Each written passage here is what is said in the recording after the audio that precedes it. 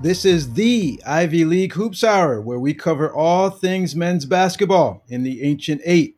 We are your hub, your go-to, your day one, but not really, though. I'm your co-host, Coach Sidney Johnson, former head coach of the Princeton Tigers from 2007 to 2011, and former three-time captain of the Tigers in 95, 96, and 97. I am joined by my co-host, Princeton alum, and former Princeton graduate assistant coach, Lawrence L. Boogie Schuler. Lawrence, how you making out? Outstanding, Coach. What's the good word? It's all good on my end. I'm super excited about this week. We've had a terrific addition to our episodes with John Solomon, who joins us for My Eyes Don't Lie to Me as we review the weeks past in the Ancient Eight. And we have a terrific interview with the head coach of the Yale Bulldogs, James Jones. As you join us for this weekly conversation, please don't keep this show to yourself. Tell your friends, your family, colleagues, randoms that you run into on the street. Please tell them to listen in on the Ivy League Hoops Hour. Tell them to follow the show, subscribe, give us a 5-star rating, and ask them to spread the word. We have a hashtag, Ivy League Hoops Hour, where we'll tweet out things throughout the week just to give you some added content. And we have our YouTube channel, the Ivy League Hoops Hour, where you can listen in on the show. And as always, we invite your input, feedback, questions, comments, suggested guests. Please email us at ivyleaguehoopshour@gmail.com. Now, you have all the ways to enjoy the show and spread the word. Let's get into it.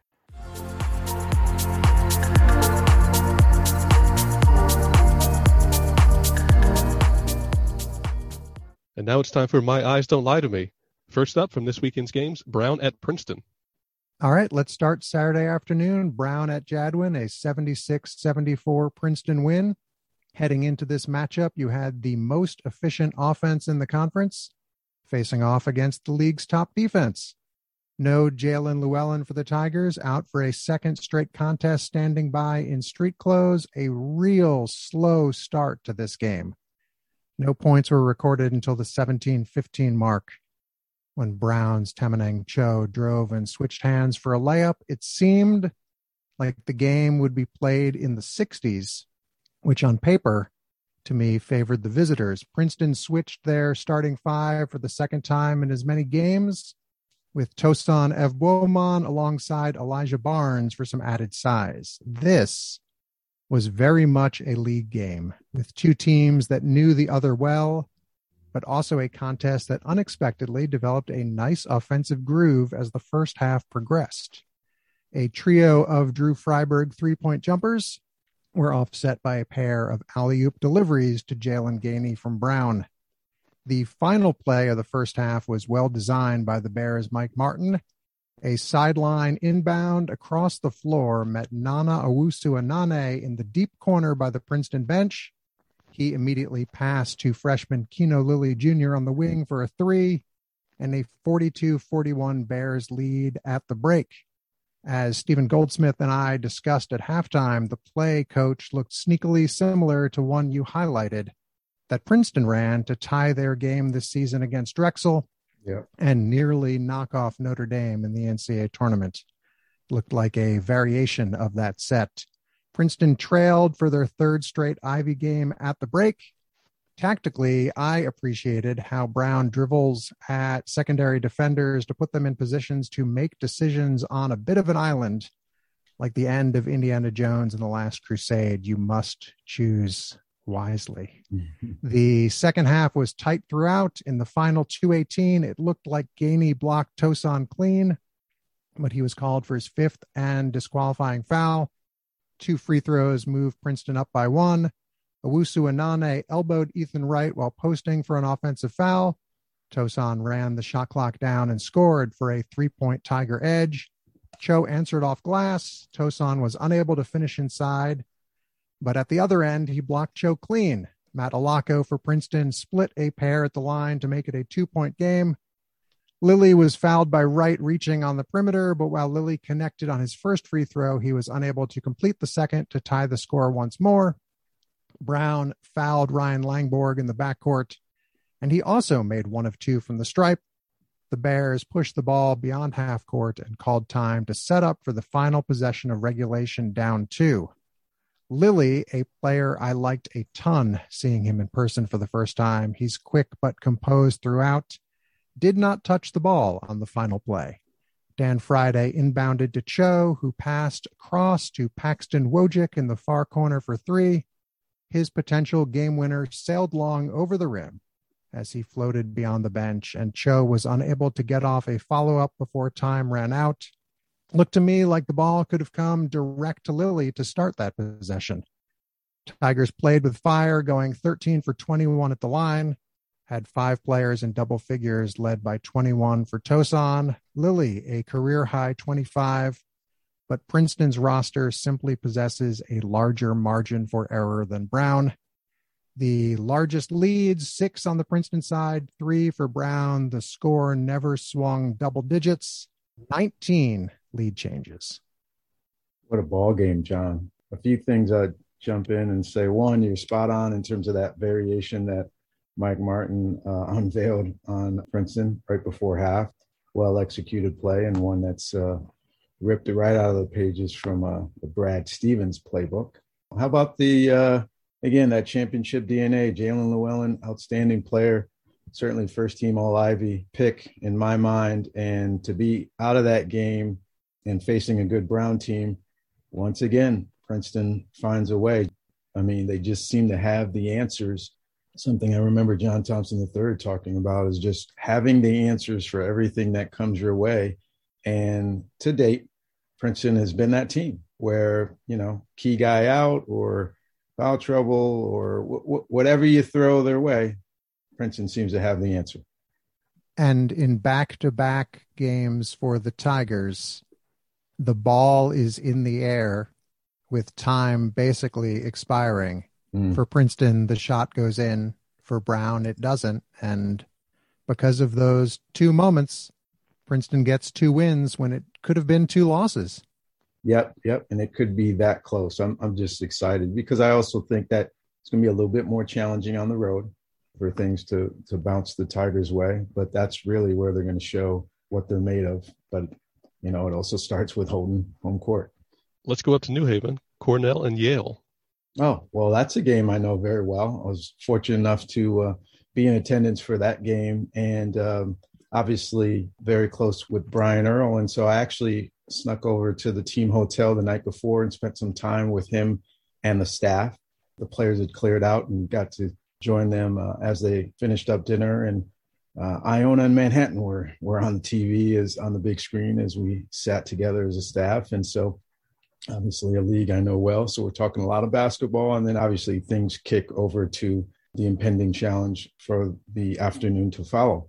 Yale, they know how good Azar Swain is, they being the Cornell staff, and really being attentive to how, dangerous he is from 3, mid-range, just able to get his shots. But Cornell wasn't sure what to expect because Yale had that long layoff, with the 1 game in 30 days or so. So it was fun to spend some time with them. And then I was able to attend the game in person, representing the Ivy League Hoops Hour.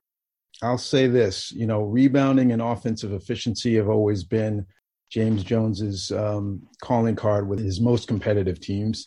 But there have been 9 games this season where Yale has been out-rebounded and 7 games where they have finished with fewer team assists than their opponents. But guys, in person, this had to be the best performance of the season for Yale. They were absolutely dominant. I was impressed with their energy, their sharpness, their execution. They were outstanding. And compared to the Big Red, who carried an 8-3 record going into conference play, Yale looked like the more game-ready, confident, and aware team. They corrected all of their issues in terms of those rebounding and low assist numbers. They were plus 16 rebounding margin, 20 assists to Cornell's 13. They forced 20 turnovers, and they held Cornell to 69 points. And Yale put up 96 points, guys, 96. Their energy, their bench was in it. It seemed like every guy who went on the floor played well. And with 5 minutes to go, James Jones he emptied his bench, and he gave his third unit some reps. And those guys look as sharp as the regular rotation guys. I'll say this, let's watch out for conference games to come, and certainly junior and senior year. Sophomore Matt Nolan, he's an East Catholic High School graduate from the Hartford, Connecticut area. He had his way with the Cornell defenders. He had 17 points, 8 rebounds, and I stand corrected. I will be eating crow. Yale is a contender this season, having seen how they performed. And Cornell, it's early, guys, but Ithaca may have a problem. They're 1-3 in the league, and they're just not looking like they did in the non-conference, whereas Yale really seems to be growing into the moment of conference play. Yeah, 1-3 in the conference, but only a game behind fourth place Penn in the loss column. Okay. So, again, early, but, Cornell seems to be reeling a bit, just in their current form. And Yale certainly looks like, hey, we've been here, we've done this. Let's get these games on. So well played by the Bulldogs. Next up, let's go to Harvard at Columbia. I was impressed by Harvard's just road form. 91 points on the road is obviously spectacular, but they took full advantage of Columbia not having Patrick Harding and Ike Nweke in the lineup. Remember, Columbia's front court of Harding and Nweke performed exceedingly well against the Killer Peas last week.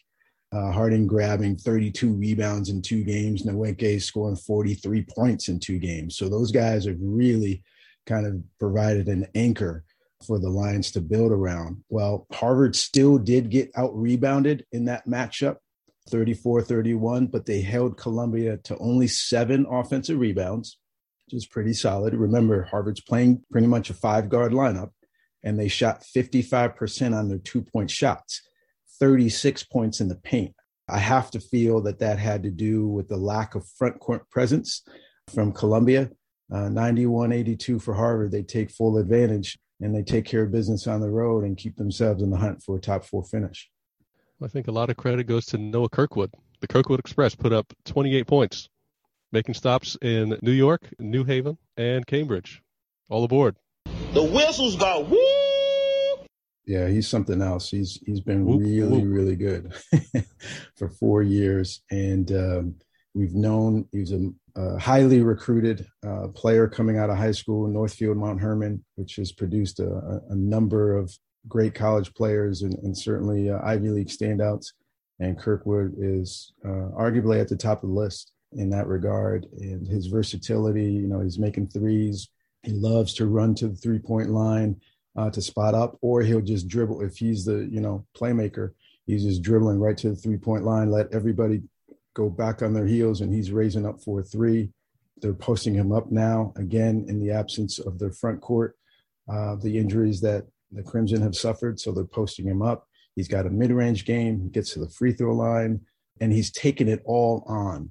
And it doesn't seem to be wearing him down. Sometimes you put a little bit more, you add responsibility to your better players, and there seems to be an adjustment period, and sometimes their shoulders sag a bit. This kid is just taking everything that Tommy Amaker has thrown his way and excelled at it, whether it's playmaking, scoring, rebounding, certainly leadership. And to round out the Saturday schedule, Dartmouth at Penn. Yeah, I thought Dartmouth did a great job to establish its offensive flow in the first half. They, got a 4-point lead. They had Brendan Barry, 5th-year senior, making shots, and their freshman Ryan Cornish. He's brave, guys. He comes off the bench and he's ready to ball, whether it's, long threes, mid-range stuff, but he's a confident young man. So they were able to get off from the 3-point line in the first half, but Penn made adjustments to find those guys, and Dartmouth actually went 1 for 9 in the second half from the 3-point line. Penn pounded the ball inside. They had 36 points in the paint for the game, and they went 15 for 25 in the second half. And they forced Dartmouth into 17 turnovers. So Quakers have really taken full advantage in terms of being at home in the Palestra. And they've been outstanding in terms of building their confidence and getting the results. I'm going to become a true believer if they continue this form on the road. And that's the challenge that presents itself with the Quakers, but as far as being at home and holding home court and getting much better results than they did in non-conference, Steve Donahue and the staff, they feel like they've got a chance, and it clearly shows in these early results.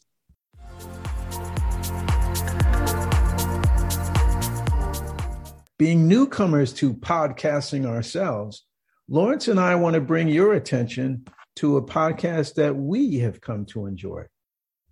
Although they occasionally get to the pop culture or sports they claim to cover, Noah Savage spends most of his time on the World According to Noah Savage podcast, telling stories about himself, and tries to keep his wife and fellow comedian Alyssa Wolf from falling asleep.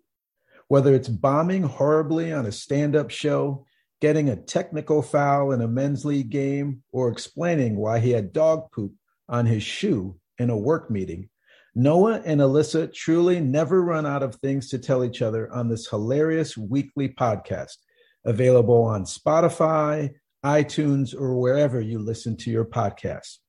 We encourage you to check them out. Now, let's get back to the Ivy League Hoops Hour.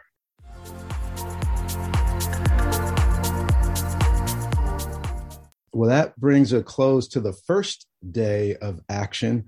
Let's look at this second day, and let's kick it off again, John. You were back in the gym at Jadwin Gym to see one of the best rivalries in college basketball. The Penn Quakers visit the Tigers. Back at Jadwin on Monday afternoon, Penn, Princeton, the 3-0 Tigers, the 3-1 Quakers, a 74-64 Princeton win. First of all, while I don't yet love the new Ivy League schedule format, I love the decision to play on Martin Luther King Day. In retrospect, it only should have happened sooner. Jalen Llewellyn returned after missing 2+ games, heading straight to the stationary bike every time he came out of the lineup. So much of the Penn offense runs through the arc via handoffs and ball screens.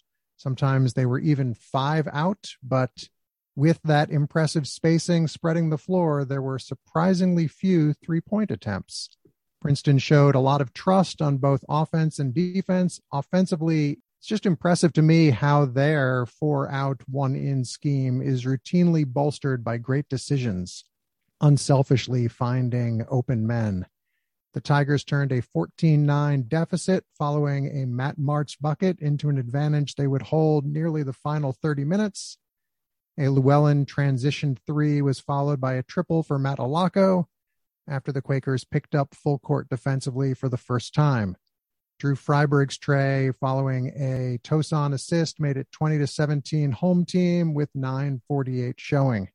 For the first time in conference play, Princeton headed into the intermission leading, up 34-28 after a nice body control bucket for Ebwoman in the waning seconds. Penn leading scorer and second leading scorer in the Ivy League, Jordan Dingle, was 0 for 5 from the floor and scoreless in the first frame. It was a fast-moving and not especially physical opening 20. Princeton was called for 1 personal foul, just 7 for the game, and Penn in the first half did not attempt a free throw. When play resumed, Llewellyn put home his own miss, and some wonderfully, again, unselfish passing in transition resulted in an Ethan Wright 3. The Tigers' first 4 possessions after the break went offensive rebound bucket, 3, Wright layup, Langborg 3. So that's 10 total points on 4 trips down the floor. That is efficient. And you got to be good to beat Princeton this year, especially at home where they're now 11-0. And I think Penn's actually going to kick themselves looking back because they weren't good enough. But in the final 15 minutes, there were chances to be had as once crisp offense became more of a slog. Quakers found something that worked, posting senior Jelani Williams, who scored 3 times inside in the second half. A Martz bucket over Wright drew Penn within 2 at 51-49. Then you had a couple opportunities squandered. Wright slipped and lost the ball, but Martz traveled in transition looking to draw even. And Clark Slidgert could not finish over Ebwoman to tie. Princeton went from 14:05 to 6:44 left without a field goal. when Wright swooped to his left off glass after many a perimeter pass for a 3-point play. Dingle finally scored with 5:31 to go on a pair of free throws, added his first field goal on a 3 with 4:49 showing in front of the Penn bench. But a pair of additional turnovers for Penn when within single digits did them no favors. Wright turned Dingle over, leading to a 3 at the other end, and it was a 10-point game once more. Only 8 makes from behind the arc for the Tigers. Penn held Toussaint to 9 points on 4 for 12 shooting. You will take either of those if you are the Quakers, but Penn was 3 for 12 behind the arc. Season lows in makes and attempts. Dingle 3 for 12 from the floor. Tigers stay perfect at home, 4-0 in Ivy action, but as we've alluded to earlier, Princeton hasn't yet stepped outside Jadwin Gym in conference play. Seeing Yale in person, John, and being reminded of their impressive performance against UMass earlier in the year, which I was also in attendance for. They dominated the A-10 opponent, dominated Cornell weeks later, coming off a layoff. They're the one team that I cannot wait to see that Yale-Princeton game. All right. I do think that Princeton is a class above, but I was reminded in person of what Yale has done in recent memory. They're the defending champs. Last 2 titles have gone to the Yale Bulldogs. And I just think that that matchup, as impressive as Princeton has been so far, that one really intrigues me. And Lawrence has been saying it all along, and my eyes don't lie to me. Now seeing it in person, I think they're the one team that could make that interesting and certainly challenge the Tigers and certainly test the Tigers as they hit the road. Yeah, my eyes don't lie to me, and the computer doesn't lie to me. I always like looking at Ken Pomeroy's statistical rankings, and for the first time, maybe since the start of the season, Yale is now the top-ranked team in the Ivy League at 139.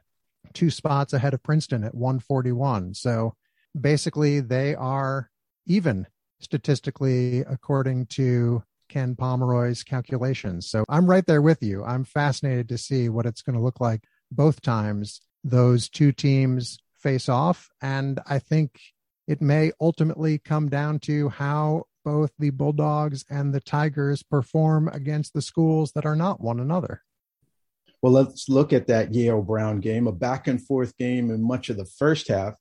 But then when it got into the second half, Yale established a double-figure lead, guys, and they just outplayed Brown for a good 8 to 10 minutes. It was 9, 10, 11, and Yale just kept playing inside out.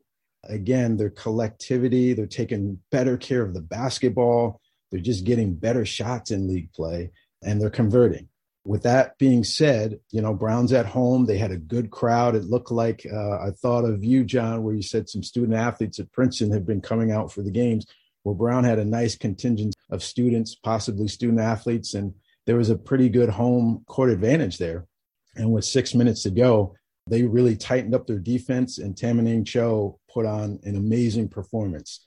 Brown went on a 14-2 run to cut the lead to 1 point, and Cho had 12 of those 14 points. So 62-61, Yale still leading, and the home crowd was hyped. And certainly the game that I picked as the game of the weekend was sizing up for a great finish.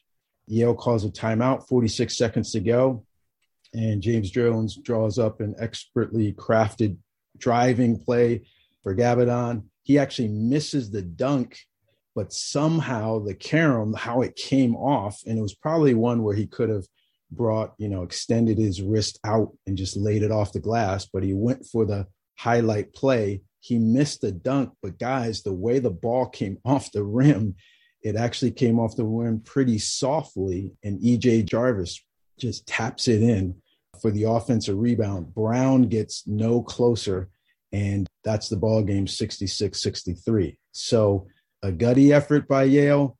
Brown misses an opportunity to knock off one of the top teams in the league and establish themselves, but they'll have other opportunities coming their way. I'm convinced of that. And Yale starts the season 2-0. So a losing record going into conference play doesn't mean much. They're undefeated in the Ancient Eight. What do we got next? We have a cancellation for the snowstorm that never was. Yeah, I was a little bit turned off by that one. I don't know, where do you guys come out on that? I just was like, the game was canceled due to an impending snowstorm. And couldn't every game in the winter be canceled because of an impending snowstorm? Like, don't you have to get snowed out first before you can't play the game? And as I'm driving my daughter to practice the morning of Martin Luther King Jr. Day, and granted, having to drive a little bit slower, but by about 10:30 Eastern Standard Time, all the ice was gone, and it was like a sunny, actually kind of fresh, bright winter day. I didn't get that one at all. Now, did they get significant precipitation up in Ithaca, though? Because I wondered if, and I don't know the behind the scenes workings, but I don't know if teams are traveling differently because of COVID than they might have in the past going up the day before. I wonder if just Columbia waited too long to leave Manhattan and Ithaca was just somewhere they couldn't reach. Well, I'll say this, John. Cornell was on the road themselves, right? So they were at Yale. So the same travel that Cornell underwent, Columbia would have to, right? So Cornell played their game at Yale and they got on the bus and made a 5-hour drive up to Ithaca. Well, Columbia played Harvard, right? Game's over. You get on the bus and you head out. Am I wrong on that? I'm trying to put my meteorological hat on and see if how much of the storm was New York State based versus what there might have been in New England or down here. Yeah. But yeah. I thought perhaps, I know there was a game in the before times. So the last time that Princeton played at Cornell, that ended up getting postponed because they were getting a ton of snow up in Ithaca. And we had to turn around and spend the night in Scranton, and there was nothing on the ground in Scranton, just 90 minutes south. So in that case, it was because the university closed because of a weather emergency, which sounds crazy for Ithaca given the amount of snow that they get. But the university closed because of a weather emergency, and so all on-campus events were postponed. But to the best of my knowledge, that was not the case this time out. Look, the safety and well-being of the student athletes, the coaches, the support staff, obviously that's paramount. But I guess I would argue that, if you're snowed in Manhattan or you're snowed in Ithaca, it's all the same. None of the students are in classes right now. There's a little bit of flexibility to play a game that is an Ivy League contest. Certainly want to take part in MLK Junior celebration or special games there and keep this thing going. And to round out the weekend, Harvard at Dartmouth. Yeah, I mean, a rousing Ivy League contest. We're going to have a lot of ball games this year, close ones and ones that are fun to tune into. And Harvard, good win a couple of days before in terms of Columbia. And they're thinking, all right, we're back in this mix, especially if we get this Dartmouth win. They came in and took the lead and seemed to be in control of the game for the majority of the game. But Dartmouth always plays well at home. The Princeton offense has been good to them. It's getting them quality shots. Obviously, they have plenty of shooters, but I like the balance that Coach McLaughlin has with the kid Krystowiak. The kid Wade has been good off the bench for them. It's been an interesting mix that he's been able to balance inside and outside play. Well, Harvard's in control of the game, and then all of a sudden Dartmouth starts to come back very late. Harvard goes to the line to ice the game, essentially, or at least give themselves a 2-point edge, literally with seconds to go. I think it was 3-5 seconds. They miss the free throw. Dartmouth grabs the rebound, pushes it down full court, pulls up for a 6-foot jumper right in front of the rim, and it goes long. And there you have it. Harvard going 2-0 on the weekend instead of 0-2, which is what I call it. So I'm way off on my picks this weekend, but that's the type of season that we're having. Kirkwood was again sensational, leading the Crimson with 24 points. I really like the kid, Rye, for Dartmouth. Unfortunately, he had a rough shooting night, and he was the one who got that last second shot. He actually finished 2 for 10 on the game, but he did grab 10 rebounds. And he also gives them kind of that inside out presence, but they just didn't make shots. They shot 34% from the field, and Harvard's defense is showing up. So well done, Crimson. I don't want to call him out by name, but I knew that Lucas Sakota had no chance of making that free throw, the front end of the 1-and-1. Why do you say that? They're up one. It's a 1-and-1, and the referee is icing them. The referee is taking forever to get him the ball, and he's fidgeting at the line. He's like stepping forward, stepping back, shaking his arms, putting his hands up to receive the pass. Yeah. Sometimes that happens. It was. I felt like I've seen that a lot in the Ivy League, where big free throws, and I want you guys to watch for this. I want our listeners to watch for this the rest of the season, just so maybe I'm nuts. But I've seen that a lot in the Ivy League, big free throws late in games, and the officials, there's always something going on where they simply don't deliver the ball to the kid in a timely enough manner. Like I'm telling you, I've seen that image in my head watching games over the years. So just watch out for that. Somehow, some way, there's like let's make sure we have the substitutions right, or the time, or something with these officials that throws the timing off for these kids. All they want to do is step up and take that free throw, because certainly you get into your mind a little bit too much, and you get antsy, like you just said. Thanks for joining us on this week's version of My Eyes Don't Lie to Me. Our guest, chief correspondent, John Solomon. Thanks again, buddy. Good to hear from you. Of course, I'm starting to accept that title. Thank you. Yes, you wear it well.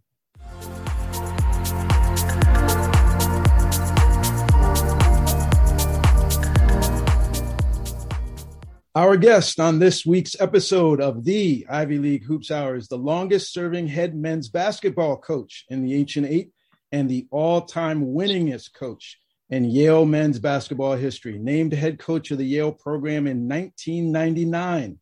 It took him all of 3 seasons to earn his first Ivy League championship in 2002, and he's rattled off 4 more titles since then, including the past 2 championships played in the league.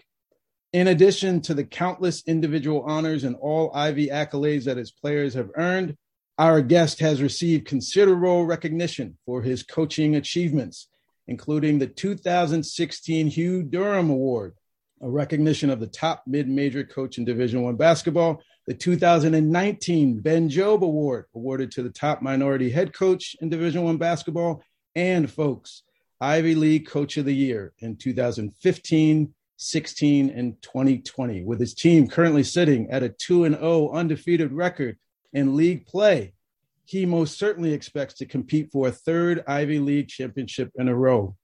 We have none other than Yale men's basketball head coach, James Jones. James, welcome to the show. Thanks, Sid. Lauren, I appreciate the introduction. Yeah, it's great to have you on, James. I'm going to swing things right over to my co-host, Lawrence L. Boogie Schuler. Lawrence, take it away. Coach, with the students on break, I'd like to get a sense of the vibe of the team and what your days are like. Can you talk to us a little bit about that? Well, obviously it's a good vibe because guys don't have to go to class, right? It's just basketball. Like obviously the considerable amount of energy our guys put into their academics and the time and all of the late nights. And now it's, they're probably watching TikTok videos and playing silly games. So, it's a good vibe. We've gotten off to a great start in the league. So obviously our guys are feeling pretty good right now. How would you compare? You mentioned now it's a little bit lighter load for them. Do you see, James, during the year when academics are in kind of full swing, but you're also obviously playing a full slate of games, a little bit of, I don't know, like wear and tear, but, there's a lot on these guys' plates. So do you actually see that kind of written all over them at times? Well, Sidney, you already know. Yeah. You played in the league and you coached in the league, right? So, you go to practice some days and you see that glassy-eyed look on some of your guys' faces. Right. Or you're in a film session and you see some guys dozing a little bit here and there because they're just tired. right? So those things are going to happen throughout the year. And that's why, this time of the year, it's really good for our guys because they can just focus on basketball and the other parts of their lives, or they get ready for another semester of heating it up here academically. But yeah, you can certainly notice it. And, we go through it, and you as a coach, you have to be cognizant of it. So you can give them maybe a lighter day when they need it, because you can take a look at them and know that, you know what, I'm not getting a lot out of my guys today, not because of their effort or not because of what they want to do, but just because of where they are physically. And you have to give them some extra time. James, you won your first title in 2002, and now you're looking at being a defending champ of 2 titles in a row in 19 and 2020. And I know you've seen a lot of basketball and you've seen a lot of changes through the league and different programs and all that. But here's what I want to do, James. I want to know what you've learned from yourself as a coach during that time, from 2002 first championship to 19 and 2020, these championships, and now, the difference in the way that you run the program and maybe even perhaps the things that have stayed the same during that time. Well, I'll tell you, let's go back with 1999. I was half crazy. I was 36 years old. Yeah, young. I had a lot of energy about things, and obviously I knew a lot about basketball, but not nearly as much as I know now. And I would get so angry in games. I throw my jacket off because we were so bad, Sid. I throw my jacket off every game, and I had no buttons on my sleeves because I broke them all throwing my jacket. and I realized that didn't help us win anything. And so I've become a much calmer person. I realized that if I'm going to be able to coach and understand what's going on the floor and all the thousands of decisions that you have to make over the course of a 40-minute game, I need to have my mind clear. And getting angry and going at refs and stuff like that, that doesn't bode well for me to be able to do that. So I've become a lot calmer. That first championship we won was built on the energy that I had internally. And if I would have continued to coach like that, I probably would have had a heart attack. I've become much softer and smoother over the years. Some of the stuff I used to do and had our guys doing to build and what I thought was important, I find that it's not. Less is more, so to speak, with me now.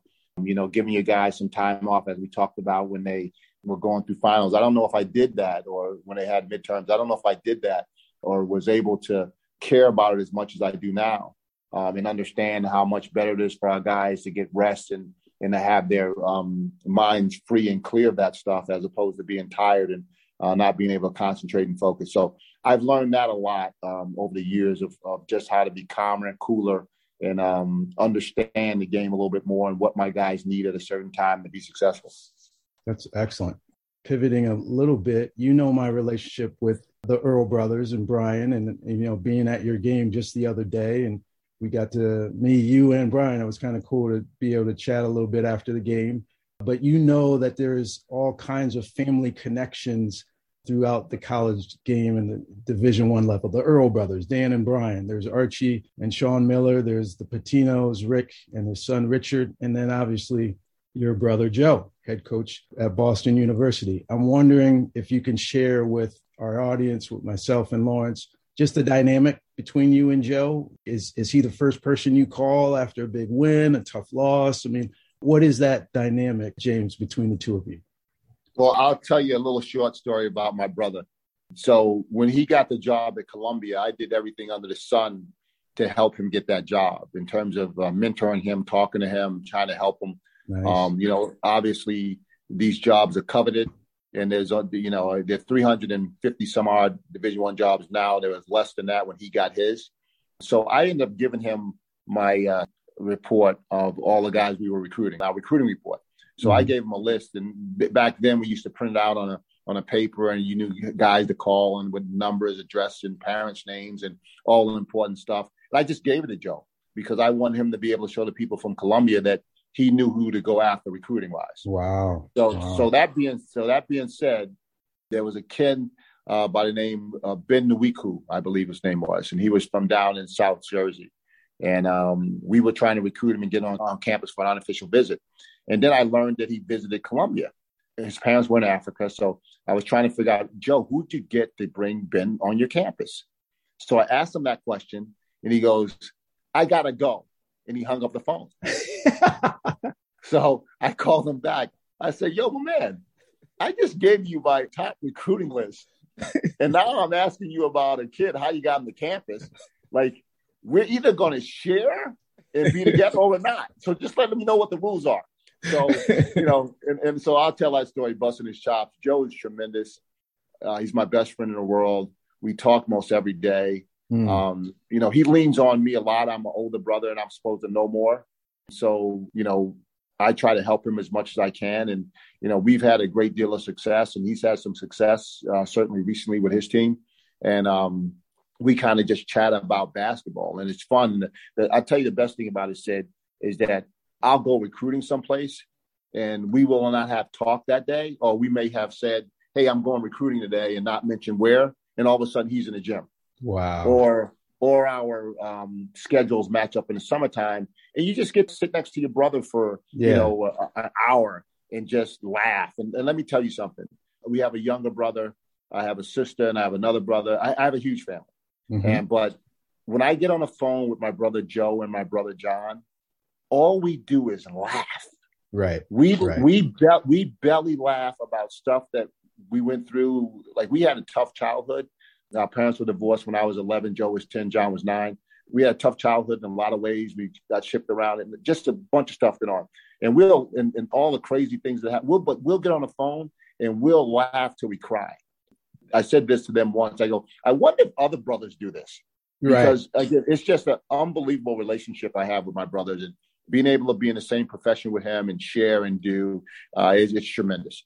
That's outstanding. He's actually told me about the text chain with you and your other brother. He's told me about that and the stuff that you guys get going, and that he's howling when it's whatever you guys are talking about. How are those games then? That's real love, man, and joy. How are those games when you're playing against each other? I got another story for you. So his first game, he coached, he played Army, and we were playing Marist in the Pepsi Challenge or something like that the next day. Mm-hmm. So we were down in Poughkeepsie. So I got a waiver to go watch that game because my brother's first game. He was obviously fine with it. So I go watch his first game, and they are freaking horrible. They're like a third grade basketball team, they look like, right? So fast forward to the end of the year, we're at Columbia. The place is jam packed. Okay. You can't find a seat in the house, and they stink. They might be so they improved a great deal as the season went on, but their record was say 7-20 at the time, something like that. Okay. And the place is sold out.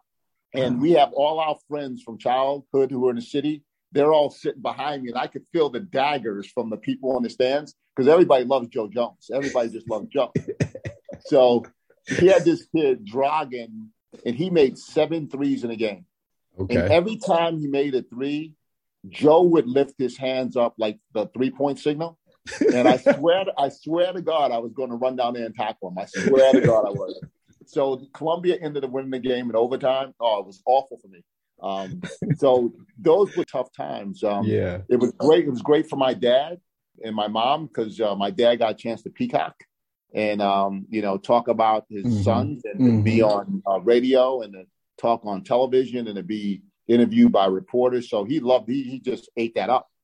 So it was very difficult on our family. And we had started to talk. They started to get old. So he was in the league for 7 years. And we talked about one of us has got to get out of here. This is just too hard.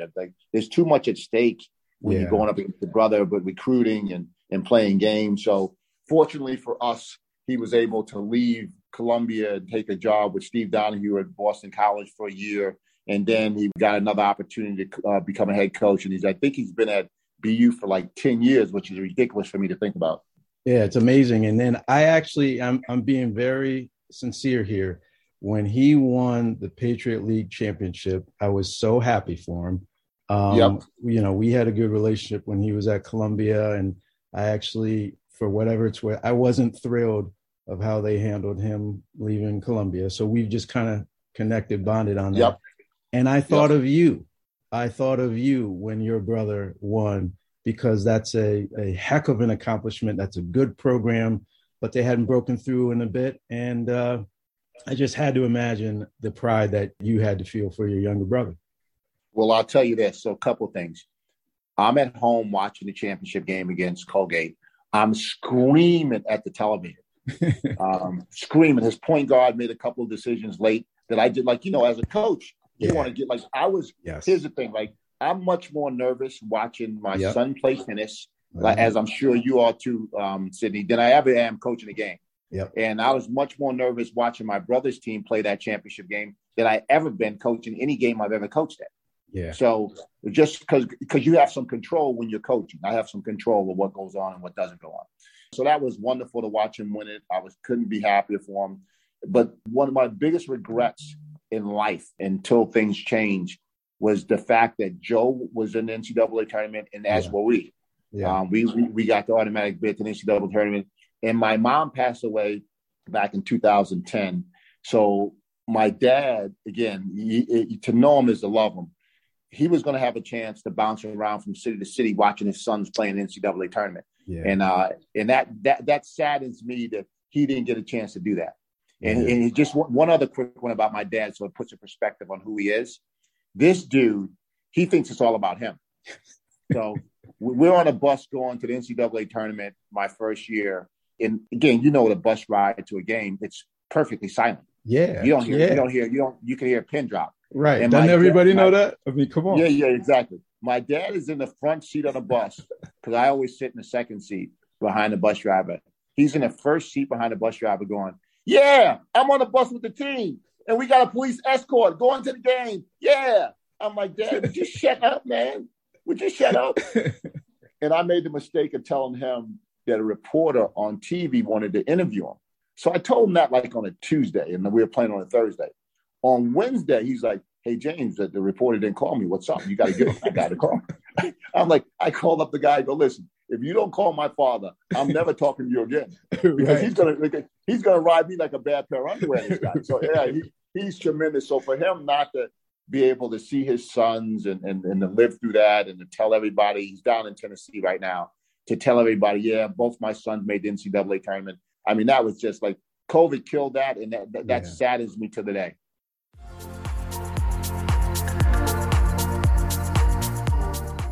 Doesn't everyone know the rule of a quiet bus on game day?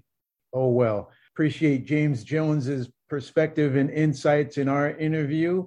And we encourage you to join us each and every week as we bring the best interviews we can find throughout the Ancient Eight: student athletes, coaches, administrators, referees. You name it, you recommend it, and we'll get them on the show. Email us at ivyleaguehoopshour@gmail.com, and we'll continue to bring this amazing content. Now, back to our interview with head men's basketball coach of the Yale Bulldogs, James Jones.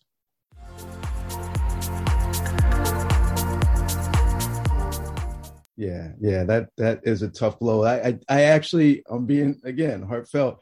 I thought of that as well. All the work that your brother, you've been through it, and not to take away from any of your shine, but him in that job that he finally breaks through and then doesn't get to experience actually playing in the NCAA tournament. But hey, good things. Both of you guys are looking good right now. So let's just, fingers crossed.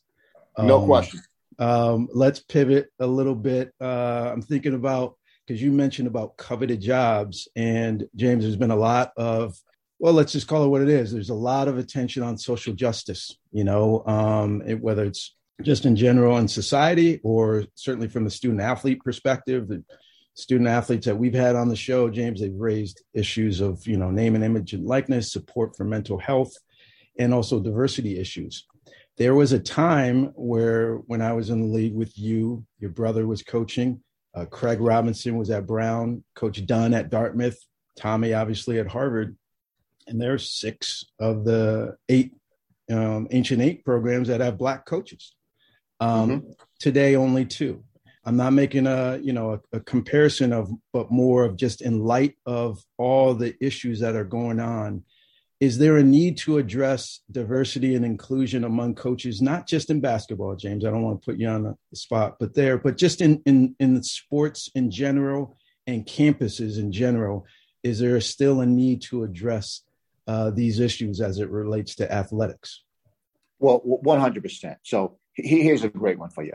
After George Floyd murder, a lot of social justice went around the country, which was tremendous. And it spoke to most every decent person.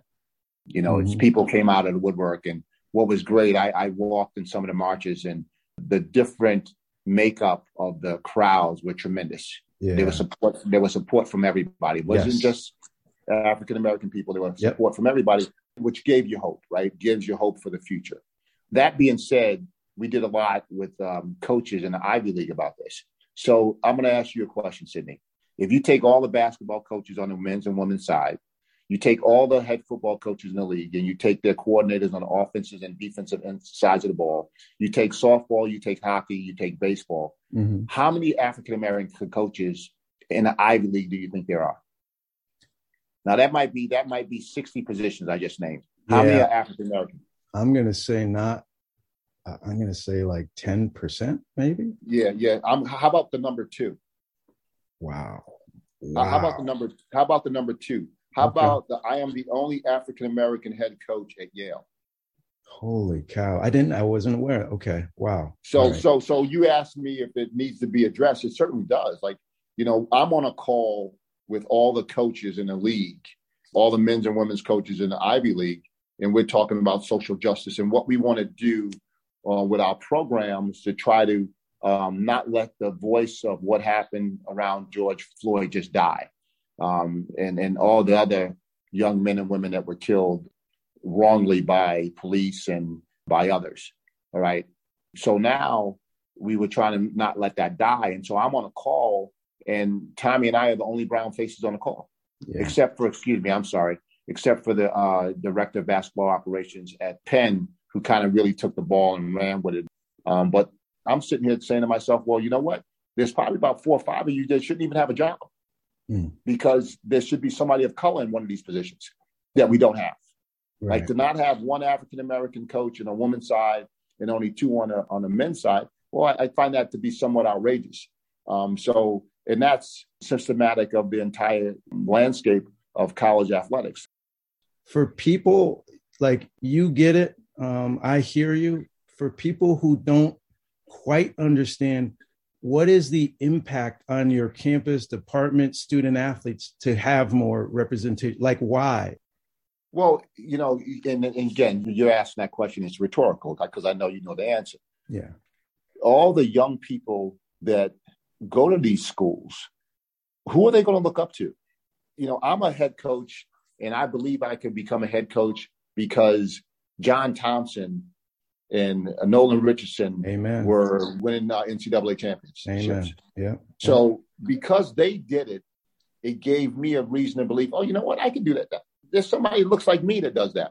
So it's important to have people that look like you to make you feel like you have an opportunity. It's a subtle, simple thing, but that's just life.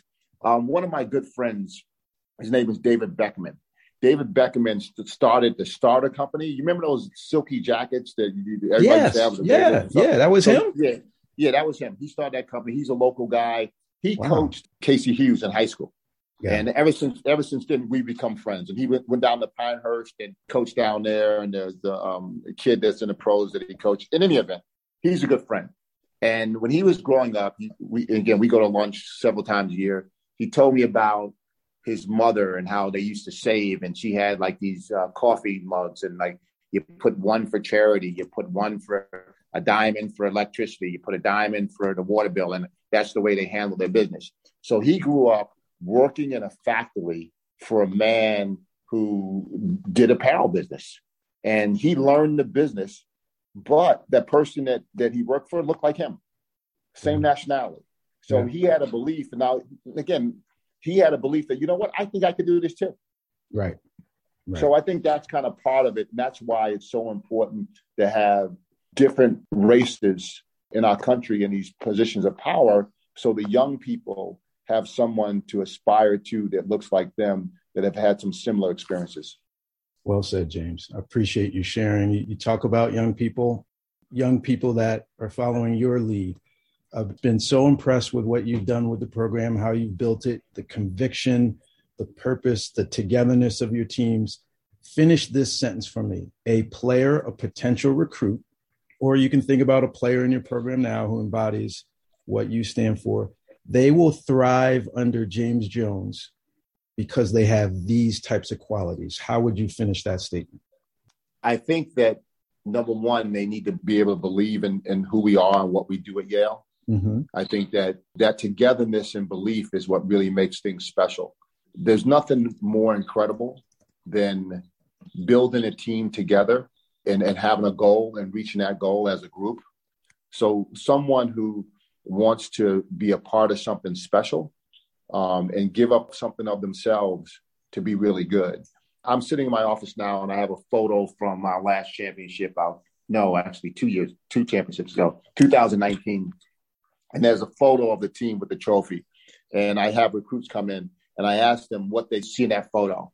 And, they'd say happy people, excitement, championship. And I say, what I see there is sacrifice. I see guys that never played, that came to practice every day and wanted to make the starters better. I see a starter who averaged 13 points a game and was a second-team all-league player, but as a senior, Trey Fields became our best defensive player, and his offense suffered somewhat because of what he did for us, but we don't win without him. So I see kids who are going to sacrifice and who are committed in believing what it is that's important to be successful. That's outstanding. Well, I'm sure that they're following it. Well, I know that. I look at the program. I look at the quality of recruits, the development, and your 2-0 start, James. It's been impressive with such a long layoff. So I'm excited to see how the rest of the year plays out. I know you guys are going to be ready.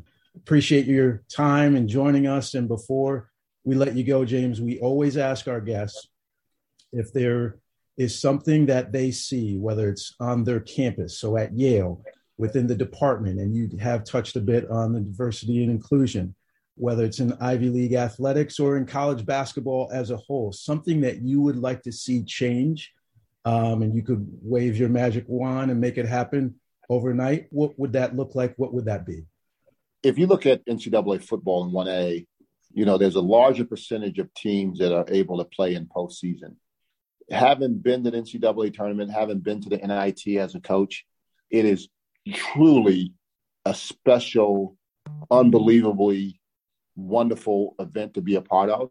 If the NCAA tournament was extended, and part of me thinks it shouldn't, just because it takes away somewhat of how special it is, but to have more kids to be able to experience that. When I first got to Yale, that's what I wanted to accomplish. I wanted our community, because as you know, you're a Princeton Tiger. You guys dominated the league with Penn for so long.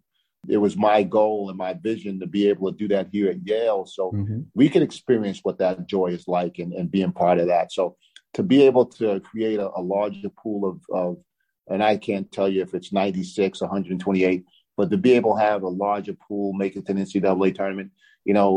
I remember taking my son to elementary school, and in 2016, when we went to the first NCAA tournament, there were some kids sitting down in his class filling out the bracket.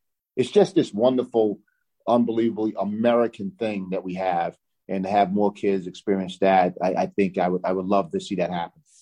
You're the second coach that's come on the show and shared that. You'll get a kick out of the fact that Brian Earl, Cornell Big Red head coach, said the same thing, James, and my co-host had a little bit of a follow-up. So I'm going to swing it to Lawrence right now. Lawrence, what do you say?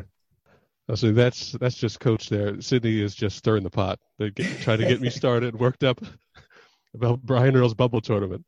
We've been having this debate on the Princeton side for years, and we still haven't resolved it. Brian Earl is in favor of expanding to 128. Yep. I say 64 is enough. If you want to get in, you got to win the games on the schedule. And, that's harsh. And, I'm right there with you in terms of sharing that experience. It would be a great thing to get more teams in, but I think maybe we should shoot for it at large bid before we start stacking the deck. Well, listen, I was in the room like in 2016.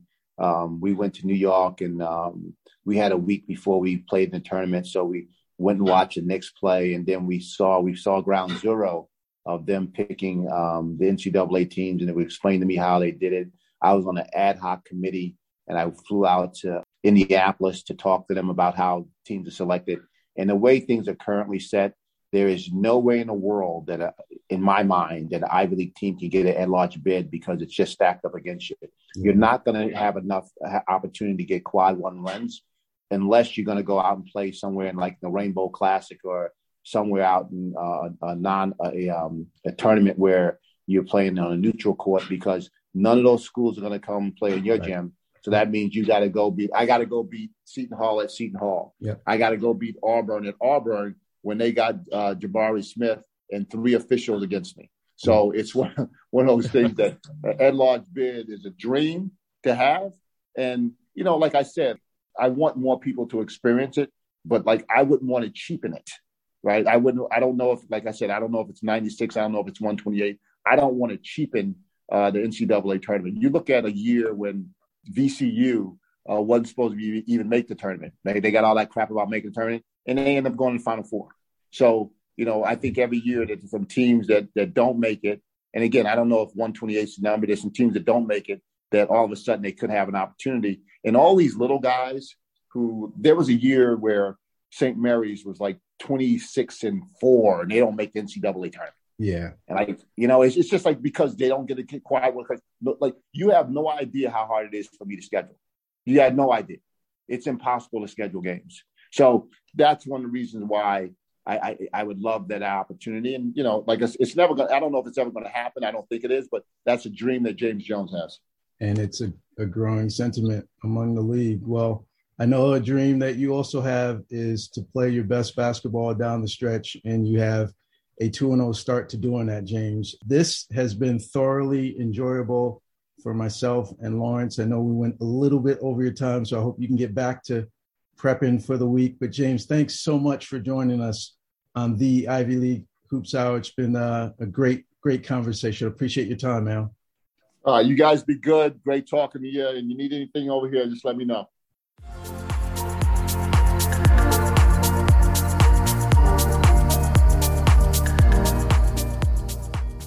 Lawrence, now it is time to reach into our listener mailbag and respond to outreach from our audience. We appreciate you all joining us week in and week out, and continue to do so in terms of posing questions and comments, feedback, whatever comes to mind. Write into us at ivyleaguehoopshour@gmail.com, just the way that Paul Cook did, one of our dedicated and loyal listeners. Thank you, Paul. He wrote to us last week, and we're excited to include you into this week's episode. Paul writes, "Hi, guys. Wondering if there would be an interest in discussing how advanced analytics have or have not changed the game. Seems like 25 to 30 years ago, we knew who to foul at the end of the game based on free throw percentage or field goal percentage on certain parts of the court. Now with advanced analytics, you have so much more data to analyze and put into the mix. I would love to hear the pros, cons of this development from a player and coaching perspective. Continue to be a huge fan, Paul Cook." Thanks a ton, Paul. We greatly appreciate it. And let's try to take a stab at it. How has it changed the game? I think most of our listeners will know, and you've seen the evolution of the game where we're so 3-point heavy. It's either threes or 2-point shots at the rim. Now, old school folks would understand, like a guy like Pete Carril, who I played for, Hall of Fame coach, he always valued that. And so I don't know if we can only attribute that to analytics, but because so many people are crunching the numbers and weighting that value of the 3-point shot so heavily, they've actually, they're coaching approaches that discourage the mid-range shot. I know that that's old school basketball and something that many of our listeners and college basketball fans in general lament. But the simple fact is that mid-range shot, as far as the analytics people would say, and I think the numbers bear it, is it doesn't yield as high of a return as, your layups, your dunks, obviously free throws, which can come by virtue of trying to get layups and dunks, or the 3-point shot. So there you go. Bye-bye mid-range jump shot. That's certainly a change. Obviously, we're always looking at free throw numbers late in the game, so that doesn't change. And I also would say the old school knowledge and appreciation of the little things, ironically, Paul, those are reflected in some of these new numbers. Okay. So for example, effective field goal percentage. That's a new analytical number that gives a value or a weight to shooting, and we always have understood that, being a long range shooter, there's a great value and worth to that. And certainly that much more when the 3-point line was introduced.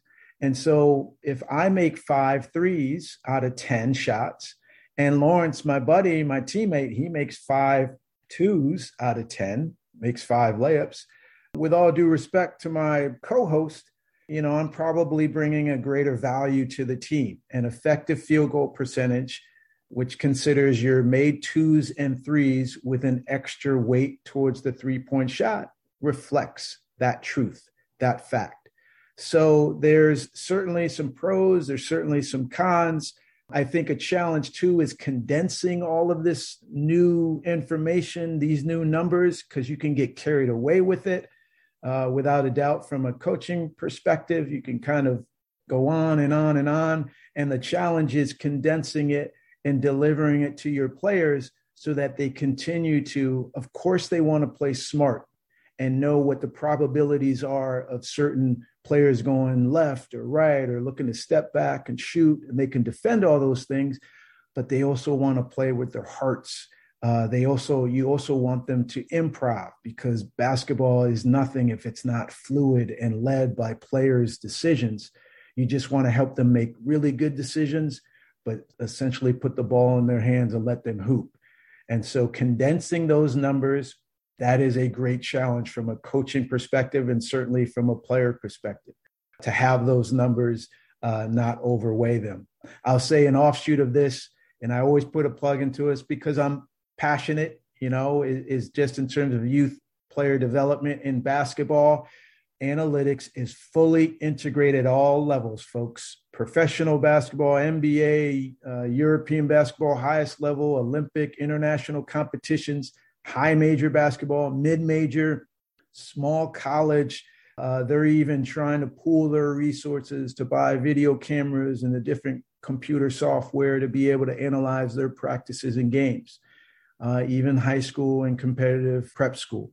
So those folks who are out there in the youth basketball development space, I think, frankly, don't have an awareness of the integration of analytics and, frankly, the modern game, pass, dribble, shoot, defend, and coaches on their endless pursuit, coaches at the higher level, an endless pursuit of efficiencies. And so then you have to train players and develop them with an understanding of that, how that may affect what their coaches or their teams are going to ask for them as they mature, and also what these numbers mean, And so that's my little bit of a rant, but it's certainly something that I think is relevant to this conversation.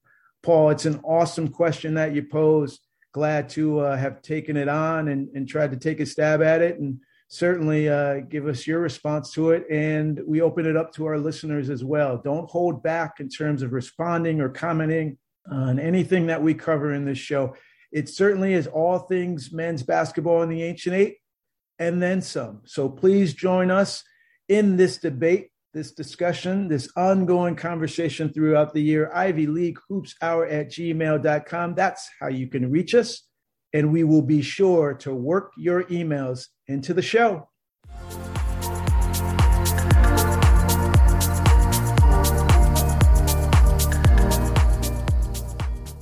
It's time for our non-Ivy League nod of the week. Coach, who have you got? Well, I've got a good one, Lawrence. Notre Dame, the Fighting Irish. They load up the plane, practice gear, support staff, student athletes, coaches, the whole deal.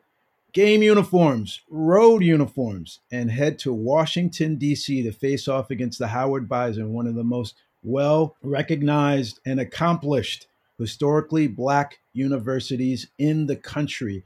What an awesome event.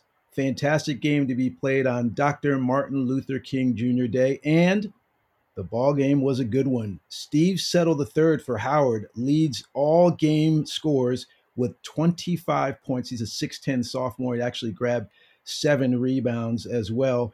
But Notre Dame gets 3 guys in double figures and actually has some performance from Paul Atkinson Jr., former Yale Bulldog.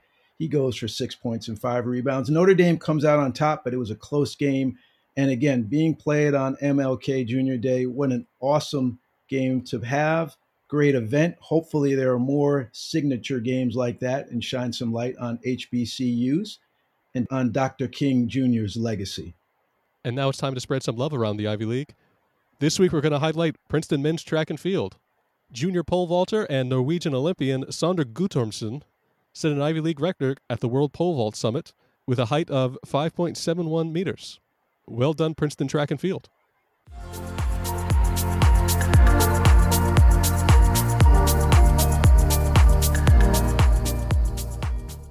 It's time for predictions. Predictions, Pat. First up, on Saturday, January 22nd, 2 p.m. tip-off, Brown at Columbia. I'm going Brown over Columbia. For me, this game comes down to physicality. How much does your physical nature affect both sides of the ball? We already know how impressive Brown has been with their defensive efficiency, 0.987 points per possession, second best in the Ivies. But now we also see their physicality highlighted in how many free throws they're getting on offense. They lead the league in attempts and makes. They're scoring almost 25 points per game from the free throw line. Lawrence Schuler, my partner, reminds me that you can't necessarily control what a team shoots from the free throw line, but we do need to know that the Lions yield a league worst 74% from the line from the opponent. So if they continue to do that, they'll lead to a lot of points for the Brown Bears. I'm going with physicality, winning out offensively and defensively. Brown over Columbia. Next up, we've got Princeton at Dartmouth. No chance that Dartmouth beats the league's best team. I'm going Princeton over Dartmouth. When I watch Princeton, I just see a whole lot of weapons. Tosan has been unguardable. Yes, people can lay off of him and dare him to shoot. They can bring an extra defender to dig down once he decides to drive. People are starting to work on that to try to figure this team out. But then what do? You open up shooting opportunities for a handful of guys. And then with Jalen Llewellyn, who played one game, missed the Brown game, but was able to come back for the second one against Penn, he's going to be able to knife through the defense and score from three, post up sometimes. There's just so many weapons, Lawrence. And then Dartmouth is running the Princeton offense respectfully, and they actually have some talent. Like, I actually like watching Dartmouth, but Dartmouth isn't going to run the Princeton offense better than Princeton. And so I'm going with the Tigers. Next up, the most compelling shooting contest of the weekend, Harvard at Cornell. Yeah, certainly. I mean, there's going to be shots going up left and right as both teams are relying heavily on the three-point shot and jump shots and perimeter offense in general. But Cornell makes me think of the fact that they lack a lot of reps together. They're pretty much playing this season under a fast and exciting pace of play. It's been wonderful to see that spark and to capture the national headlines. But frankly, Lawrence, this is a group that is new to each other. And I think, unlike Princeton, who I was talking about earlier, Princeton has a group of guys who've been playing basketball together for a while. And it shows just the comfort, the cohesion, the chemistry. Guys know when to get the ball to each other. They know when it's their time to take the shot. Cornell, the fast pace has allowed everybody, it's almost been an equal opportunity, get it off quickly. But now with fewer reps, now you have a team needing to figure out how to flow with less possessions, I should say, and less opportunities. And when you haven't spent a lot of time playing together, that can be a little dicey. And I think that they're figuring that out right now. And when you're figuring that out in conference play against teams that already have a well-established identity, it can be tough. I've been equally impressed and surprised by HYP, Lawrence, and you've got me converted over to your side. Harvard, Yale, Princeton, they seem to be holding on to this dominance in the league. And then there's an inability of Cornell to carry their non-conference success into league play. So the Big Red are undefeated at home, but I actually think against Harvard, that ends when the Crimson roll into town. Harvard over Cornell. And to round out the Saturday schedule, Yale at Penn. Yale guards the three-point line better than any team in the Ivy League. They're holding their opponent to 31% from the three-point line. Penn relies on 43% of their offense to come from the three-point line. That actually ranks 65th in the entire country. Remember, out of 358 Division I teams. So that's a pretty good load to be relying on the three-point shot. I'm going defense over offense in this one. Yale comes out on top. So you've picked the visiting team in every game for Saturday. That's interesting. I didn't even know it was playing out that way, but I guess I'm going for the stronger team. I'm all over the place. People, please don't put money on my picks because I've also been on record saying that home court advantage is going to play out pretty strongly this year. But I'm pretty confident in my picks, and I'm going week to week, Lawrence. I'm kind of reacting to the current form. If I'm not seeing the game in person or live on TV, I'm watching it on replay, and that's what I'm feeling right now. So I'm sticking with it. Lastly, we've got one game for Tuesday, January 25th, 7 p.m. tip-off, Columbia at Yale.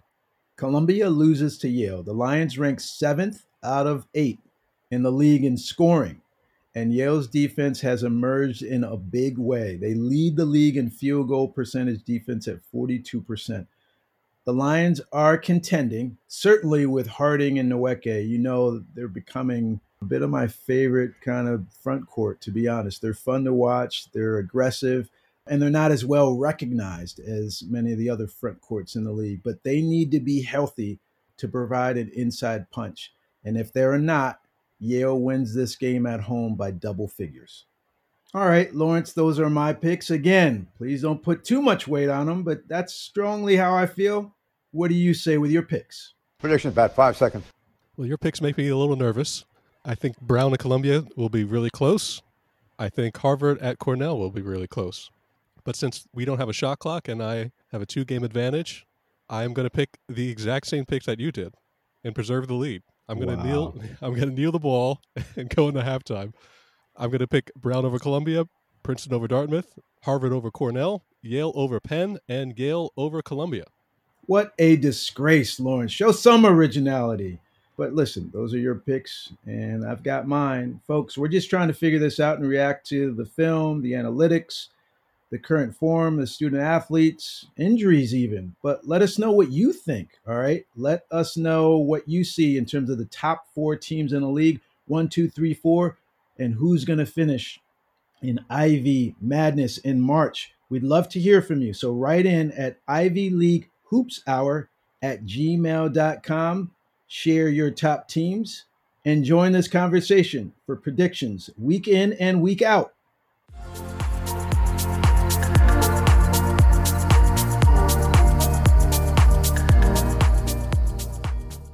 One more thing before we go.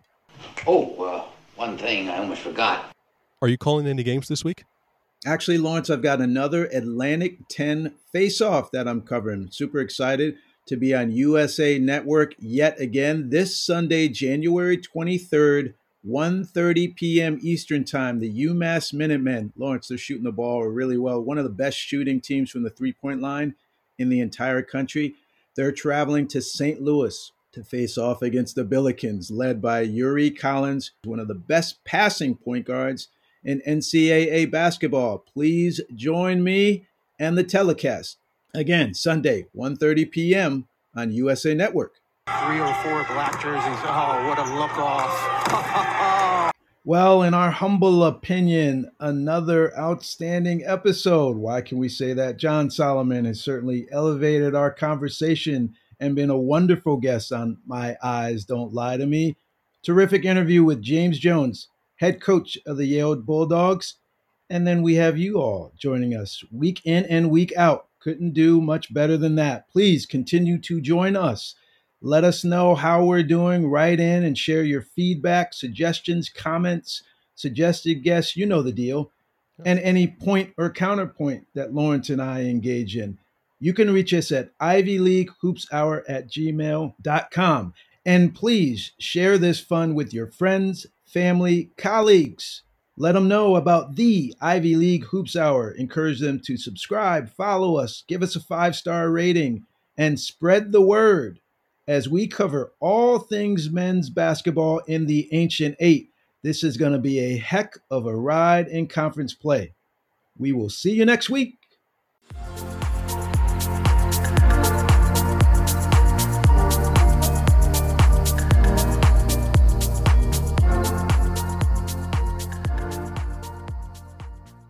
When you want to woo woo, it's that woo woo.